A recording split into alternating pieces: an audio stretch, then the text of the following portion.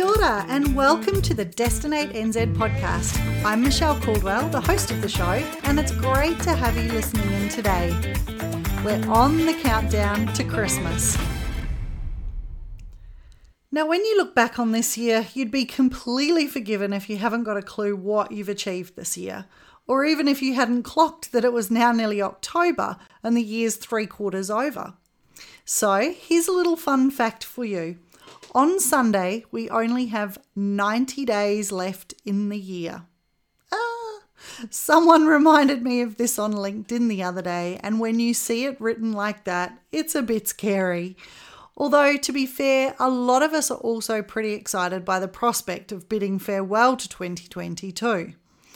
Now, the person who shared this little fact was also talking about 90-day goals and how it would be a great opportunity to set yourself one last goal for 2020. When I'm working with my clients, we always look at setting their BHAG. Now, BHAG stands for Big Hairy Audacious Goal, an idea that was conceptualized in the book Built to Last: Successful Habits of Visionary Companies by James Collins and Jerry Porras. Now, according to Collins and Porras, a BHAG is a long-term goal that changes the very nature of a business's existence. BHAGs are bigger, bolder, and more powerful than regular long and short-term goals. They typically take a 10 to 30-year commitment, but they're exciting, tangible, and something everyone just gets without any further explanation. But in order to have any chance of actually reaching or achieving your BHAG, you need to break it down into bite-sized action plans. And for me, that's usually 3-year, then annual, then 90-day action plans. I call it dream big, start small. Otherwise, you'll be so overwhelmed by where you want to be in 20 years' time, you'll lose sight of what you want to do now to get there. So if you haven't been through this process yet, now could be the perfect time. What is it you really want to achieve in your business before the end of the year? Or what is it you want to achieve personally? Have a think about it, write it down, share it with the rest of your team or family, and go.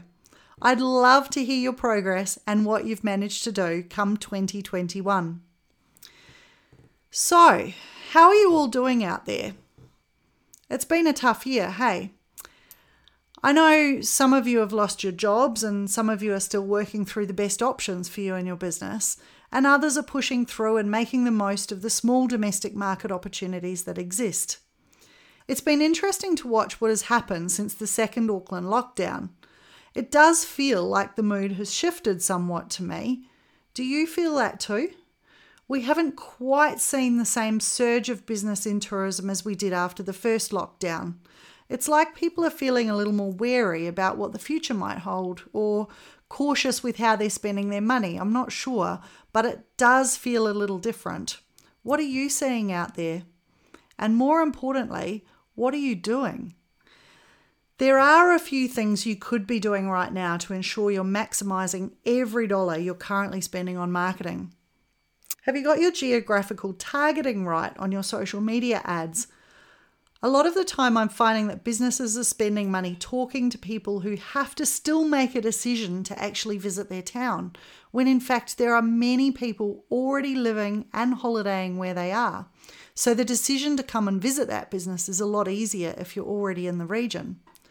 You don't all have to target Auckland right now. Look at who is in your backyard and use the geo-targeting tools available to you to reach those who are in close proximity. You might find that this is a much better return on investment for some more immediate results. Have you worked out who your target audience is yet? Build your buyer personas and use them in your marketing. These should be real-life representations of your actual customers. Look at your data to help build them and talk to your customers about why they chose you. This will help you to create really intimate discussions with your prospective customers about how you can meet their needs. It might sound a little stalkerish and strange if you haven't yet discovered buyer personas, but trust me, these work. Most businesses develop around 5 buyer personas for their business. You may find you have more if you're a larger business or you have a broader range of products, but you can build your content and strategy around these people. Only when you tap into this more intimate side of the customer can you really influence the buying decision. Have you reviewed your keywords for your Google ads to ensure you're not wasting money bidding on keywords that aren't working? Chat with your digital marketing agency to ensure that you understand exactly what you're paying for and how you're targeting your prospective customers. Are you working on your website? There's no better time than now to be optimizing your website. Your website is often the landing page or home base for all of your marketing efforts. This is your call to action for ad campaigns, and all of your published content resides there. And if it doesn't offer a seamless experience, your brand and business will suffer. Make sure your keywords are used in your content on your website and ensure that your page load speed is fast.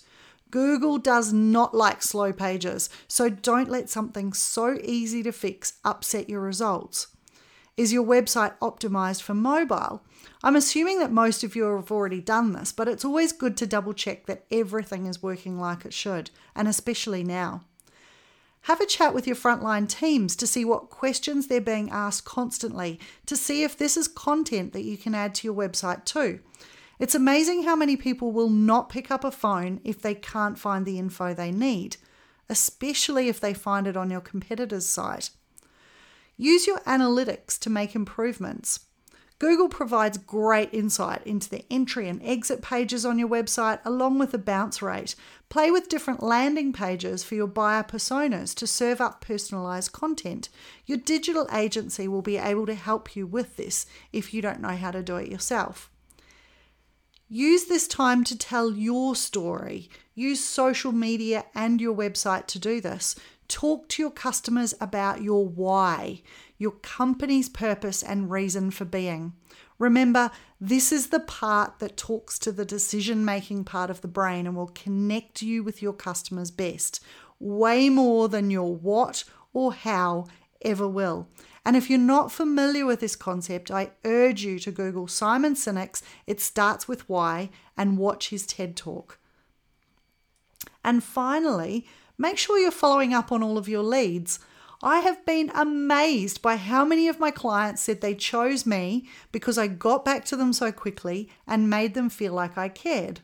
And I honestly do. So if you're authentic and genuine with your responses to your customer inquiries, you have a pretty good shot at being successful in the conversion. There's nothing more annoying as a consumer than to have to wait days for a response. You should have a goal to get back to customers within a couple of hours these days. Remember, they have a lot of choice about how to spend their hard-earned money and will not wait around forever for you to get back to them when you feel like it. So there are a few things to hopefully get you back on track if you feel like you've lost a bit of momentum lately. And don't forget to work on your 90-day goal for the end of the year. You have until Sunday to figure one out and share it. Let me know what it is on my social media posts on Destinate NZ on Facebook or Destinate_NZ on Instagram. I'm happy to help you stay accountable. Well, I hope you have a fabulous week ahead. I'm off to Aoraki Mount Cook to spend some time with my South Canterbury clients, and I cannot wait. Until next time, ka kite.